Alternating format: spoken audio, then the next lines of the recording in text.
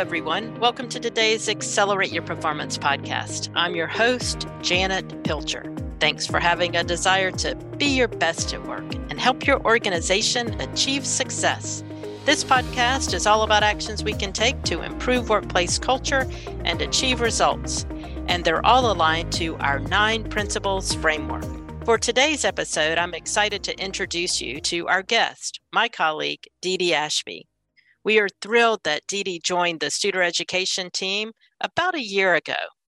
Dee recently attended the National Association of School Resource Officers' 32nd Annual School Safety Conference. At the conference, school resource officers from around the country received training, while leaders in education also attended, focused on how we can keep our schools safe. With the tragic events we've seen recently unfold, safety is front and center right now for students and families and schools. Today, I'm looking forward to Dee sharing with us her takeaways from the conference, as we also discuss the big question of how do we address school safety? Dee, welcome to our show today. Glad to have you with us. Thank you, Janet. It is great to be here, and I so appreciate the opportunity. So timely, Dee, this topic, and so many questions that are out there. So, as we start, would you tell us a little bit about your experience at the conference, as well as why you wanted to attend? I know we had a discussion about it, but I'd love to hear, what really drove you to attend this conference? Well, first, let me say thank you to you, Janet, and to Huron Studer Education for providing me the opportunity to do this. While I was superintendent for 5 years, this was a huge focus for me. And in our district, we had 14 campuses, and we were very fortunate that we were able to staff 13 school resource officers, which is uncommon to have that many. And that is because we had a great partnership with our county and city officials, the sheriff's department, and then also the city police department.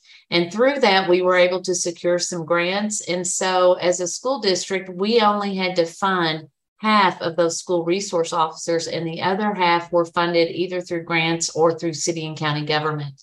It was because of that collaboration that many other districts and even some state officials reached out to us about our model.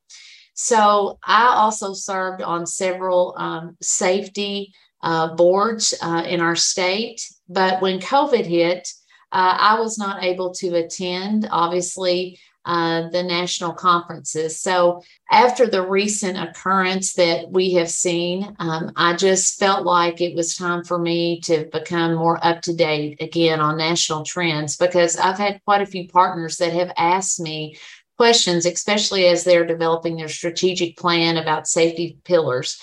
And so by attending the conference, I was able to hear national speakers and network with the school resource officers and learn about things that are going on in other states and how they approach school safety. That's it. I can't imagine the experience that you had, and probably as deep of conversations as you've ever had at those conferences.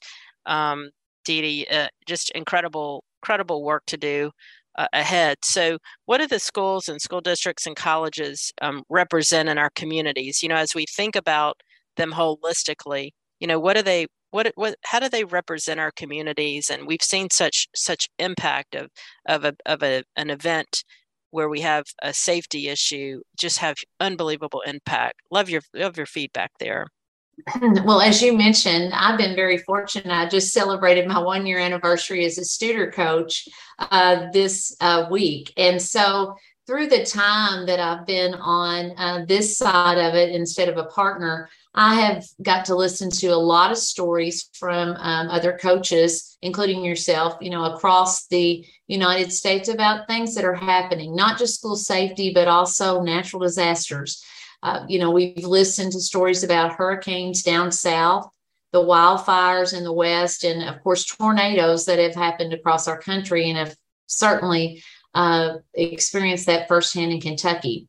So through those natural disasters and safety issues, it has just reaffirmed to me something that I always felt, and that's that schools and college campuses are often the centerpiece of the community. Many times the school system is either the first or second largest employer in the county, especially in rural areas. So when we experience times of natural disaster or crisis, these campuses are often used as the hubs for gathering places, for shelter. The Red Cross may use them to set up, or we will see that they're being utilized as command centers. Our buses, our cafeterias are often used to transport or to provide food and shelter. So I believe that school district and college leaders, while we take the lead so often in situations like that, that we really need to take the lead in addressing the tough issues of school safety. And unfortunately, many times I hear from partners, and I also heard at the conference, that they don't have opportunities to really partner with other people within their districts, and that it's almost siloed. So I think that this is our opportunity as school leaders to take the initiative in this area. So important, Dee Dee. So, expand on that if you would, and talk about what school districts do to build an environment that's safe for students and teachers. Because I think, it's rather than sit and wait for something to happen, it's really being proactive to ensure we get in front of it. Talk a little bit about that. I actually look at this in 4 parts. And first and foremost, and I think all of the speakers that I listen to would affirm this, that relationship is the primary piece, that we need to build relationships with our kids. We want them to feel safe and secure, and that if there is something going on, that there is someone that they will reach out to see something, say something. So Janet, for me, I think Studer has so many wonderful tools on our tool belt. And I think that it is a very easy transition for us to take some of those tools that we're currently using for different purposes and apply this to school safety. So for instance, I think that you could take your administrative team, your guidance counselors, divide up groups of students, very diverse groups of students, and round with them. And you might talk with those students about, tell me the place where you feel the most safe in school. Then next, where do you feel the least safe on our school campus, and why? Through COVID, I think that so many of our kids lost touch with some trusted adults. So another question that I would probably ask in rounding is then, is there a trusted adult that you feel like you could go and talk to on our campus? And then, as always with rounding, it's so important that we follow up and follow through. And I think that you could use a stoplight report to record those concerns that we hear from students, and then follow back up in a feedback loop with the students about, we heard your concerns about this place on campus where you don't feel safe, and here's what we've done to address that. So I think just looking from within, using our own tools and applying those to build those relationships with our students is hugely important and would be so easy to do. I love that, Dee Dee. And I think about student rounding and the follow-up that you're talking about. First of all, excellent questions to ask them. Just made me think too, is we could even, with the follow-up, bring them as part of the solution building process. They probably have ideas on things that we could do better as teachers and leaders that would help build that safer environment. And to engage them in the solution building would be a phenomenal thing that we could do, so that they take ownership, and maybe even that peer-to-peer connection with them helps them understand that this is a place where we're together, right? That we come together and where we have a safe place to be as students. Absolutely. And, the sum is greater than the parts. And so along with the relationship building, I think that we also need to look at collaboration. And, many times we see that we are divided into silos from within our communities. And agencies are working on school safety or emergency preparedness, but they are not connected to one another. So I think that through collaboration that we can offer city and county officials opportunities for training, funding, staffing, to support our SRO program and come together when we face a crisis. We also think about reunification, that after whether a natural disaster or after something that may happen within your school, that we need a plan to reunite our students with our parents. And so that has got to come through that relationship building, our collaboration with our partners. I also think two other things in this area: guardianship. A guardian is obviously charged as the person or persons that are responsible for the care and safety of others. So as guardians, I think that we need to look at our facilities. Do we have a single point of entry? Do we have a visitor check-in system that we utilize? Are all of our doors locked? Are there multiple exits? Are we providing enough staff development on quick and effective responses? And then that training has got to be consistent among our staff to meet those safety expectations and protocols. And that training needs to be communicated to law enforcement. So if they need to make entry, they will know how the school is responding. And then last, ownership. And that's being responsible for our part. And Janet, again, this to me is a huge area where we can apply our tools from Studer. So for instance, strategic planning. So many districts have developed a strategic plan. So is safety a pillar, or is safety embedded into that strategic plan?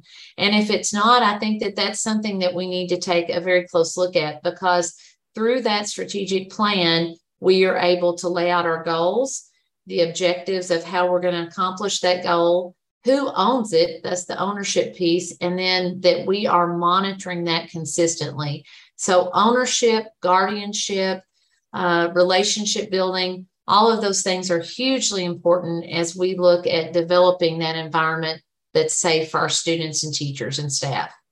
Yeah, so good, Dee Dee. A couple of things are rolling in my mind, right now. First of all, just what you were talking about with the safety pillar, the strategic plan, and then how that translates into our balanced scorecard with the safety pillar. We've kind of put metrics on there, but I don't think we've really tackled it from the angle that you're talking about. And how I think phenomenal in terms of how we really expanded our minds. The other thing that just jumped in my mind is, we have a great partnership with the Waukesha municipal government and with Dale Shaver and team. It would be great. They did such a marvelous job with bringing that Waukesha county community together through the COVID response. Boy, I tell you, if we could really build a model, getting Dale's expertise around how do we truly build what you were talking about, that collaborative approach, and what does that look like, and what's a model that people could follow, that would be a great contribution. So just, you're making my head, just making me have ideas in terms of ways that we could interconnect our own network of people that could provide great support with your expertise as well there. Absolutely. Just recently, we have a new partner that has come on, and the partner actually reached out and said, is there a playbook, a recipe book, so to speak, of things that people have already tried that could be shared, across the organization. And I think that is a great example of the district that you just mentioned and what that they have already tried and have been effective with, and how that could be a model for so many others. Yeah, I agree. And just in that cross section of what I think in your conference, you had that cross section. I'm thinking, Dee Dee, and what you've said is, with government, with schools, and with people in a community who need to be proactive in solution building and responsive collectively. That's what a great contribution. And just and kind of in the side note, I'm thinking, as we leave here, you and I connect again, because this would be a great next toolkit that we could provide some foundational things that you're talking about, and you really provide that service as at least some foundational knowledge for how we start. So just getting back to your expertise a little bit, you've worked as a consultant on the Kentucky School Resource Officers Board, and with organizations such as the Kentucky Center for Safe Schools. So obviously, we continue to talk about this as a close topic to our heart. So can you share with us your insights on what you feel schools need most when it comes to safety personnel, and how do you see those needs evolving in the wake of the recent tragedies? There are about 16,000 SROs in the U.S., and my personal belief is that the school resource officer is your lead safety personnel. And I realize that not everybody is fortunate enough to have one, but I think in this day and time, that would be my encouragement, my challenge to district leaders, to see if they can find that way in working with their boards and forming those other relationships within their community to be able to secure that position.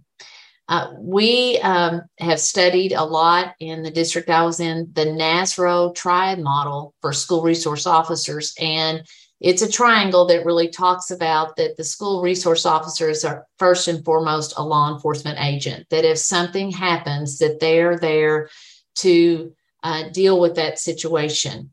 But they also serve as mentors and counselors, because many of our children, even elementary children, see police officers and maybe have already formulated opinions about them from actions that they have seen in the community, like if they're pulling somebody over to give them a speeding ticket, right? But there is so much more to law enforcement agents. And so developing those relationships between the school resource officer and being able to mentor students and provide counseling to them. Just when the school resource officer hangs out in the lunchroom during lunch and just has conversation with kids, or when they come to the prom, those kind of things. It's just amazing to me to see the growth from when the school resource officer starts and how those relationships are formed. And then the third part of the triad model is education.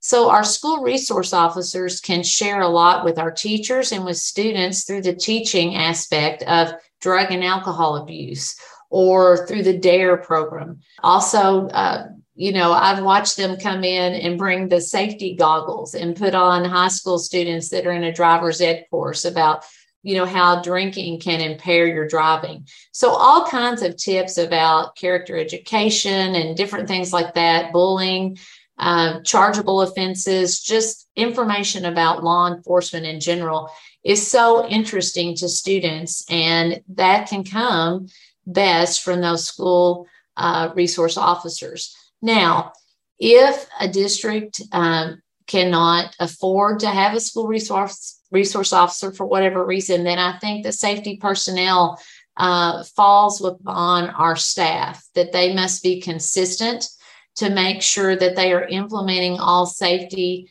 protocols consistently and with fidelity throughout the building. So when you walk by a door, is it locked? Do we implement every aspect of school safety that we outline at the beginning of the year? Do we remind ourselves about those things, about when we're out on the playground, when we implement safety drills? I know that when I was in school, and even after I became a teacher, the drills that we had were fire drills and earthquake drills. So now, obviously, we have found ourselves in a situation where we have to have safety drills. So taking all those very, very seriously and implementing those with fidelity. Yeah, such great suggestions, Dee Dee. And when I was teaching years ago, so date myself a little bit here, but I was teaching in the mid to late 80s, 1980s. So when I was in the high school teaching high school math, we hired in the county our first resource officer. And when you were talking about the relationships, I still remember his name was Dale Tharp. He and I, he was young, I was a relatively young person, and, could really have great relationships with kids from that perspective. And so one of the things that we did is we decided to co-coach the cross-country team together, right? And so we worked with those kids together, and I really helped as a teacher. I was helping integrate him into our system and then build those relationships. And so we were kind of co-teaching and co-coaching together. And it was such a great opportunity for me and for him, and working with the kids to build those relationships and to truly make an impact. And I'll never forget that. I mean, there are a lot of things that when I think back, that was a long time ago, but I'll never forget what that meant for us to collaboratively work together and to figure that out. I used him in co-teaching situations many times in my classrooms, just bringing him in and letting him just sit with us and, contributing to the class, just building those relationships. So it was extremely valuable to me. And I know that's a long time ago and it's continued to advance, but I just can't say enough for how we build those cross-collaborative connections. Well, that's the model. And you have exemplified that through what you just described. Many times I think that school resource officers have a lot of training that's mandated and that varies from state to state about their role as a school resource officer and how they interrelate with teachers, staff, and administrators.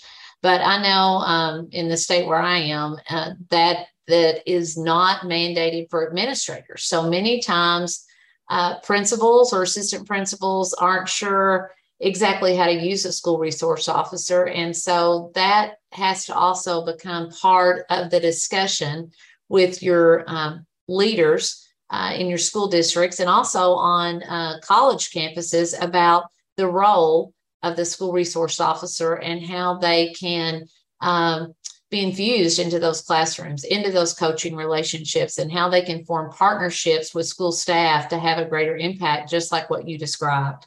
Yeah, so good. So as we close today, Dee Dee, let's just close with what was your biggest takeaway from the conference? Well, as always, a great appreciation for law enforcement and also our staff and administrators and what they do to help our kids. I think what we have seen is, unfortunately, when things happen, it can be human error. I think that we have all heard people say, well, it can't happen here. And I actually heard from a former principal that experienced a horrific school shooting. And he said, we didn't think that it could happen here. We also hear things like, well, we can't afford to implement these changes to our building. We may not have time to do some of this training. But I think my question, Janet, to all of us would be, can we afford not to do these things? Safety has to be a huge priority for us. It has to be something that we strategically think about and that we build those relationships and that we hold one another accountable to implement the things that need to happen to protect our students and our staff. I couldn't agree with you more, Dee Dee. And, one life lost is too many. That's one life lost is too many. And it's our jobs to do everything that we can to make sure that doesn't occur. And it's a never event, right? Those are never events for us. So I can't thank you enough. I just appreciate the work that you've done over the years in this area and the contributions that you're bringing to our team, and look forward to continuing to do more of this work and help the partner organizations that we work with and help our team learn more about how we can contribute to our communities in the most significant way. The work you're doing is important. Thank you, Dee Dee. Well, thank you, Janet, again, for always being such a forward thinker and leader for Studer Education and putting this as a priority. Thank you. Good. Absolutely. So thank you, everyone, for joining us today. I just wanted to remind you that we've got an event coming up next month. It's going to be great. We're talking about it all the time. It's going to be Destination High Performance. It's actually right around the corner. It'll be on July 28th and 29th in Milwaukee. And then we have another event coming up in our hometown in Pensacola, my hometown, in Pensacola, Florida. So excited to have What's Right in Education this year in Pensacola. I think I've talked to a number of people and they're excited too. So you can't beat the great weather in Pensacola, the beautiful place in Pensacola Beach, and the great weather in October. So, and also the lineup is going to be great in terms of the presentations from our partner organizations and the keynotes we have. So we hope you think about joining us and connecting with our teams. And as always, I thank you for tuning into this episode of Accelerate Your Performance. Please share this episode with a friend or colleague. Also, your feedback is valuable to us. So please take a moment to follow and rate our podcast in Apple Podcast, or send us a note to provide additional input or bring us a topic or two that you're interested in. I look forward to connecting with you next time as we continue to focus on the 9 Principles framework so that we can be our best at work. Have a great week, everyone.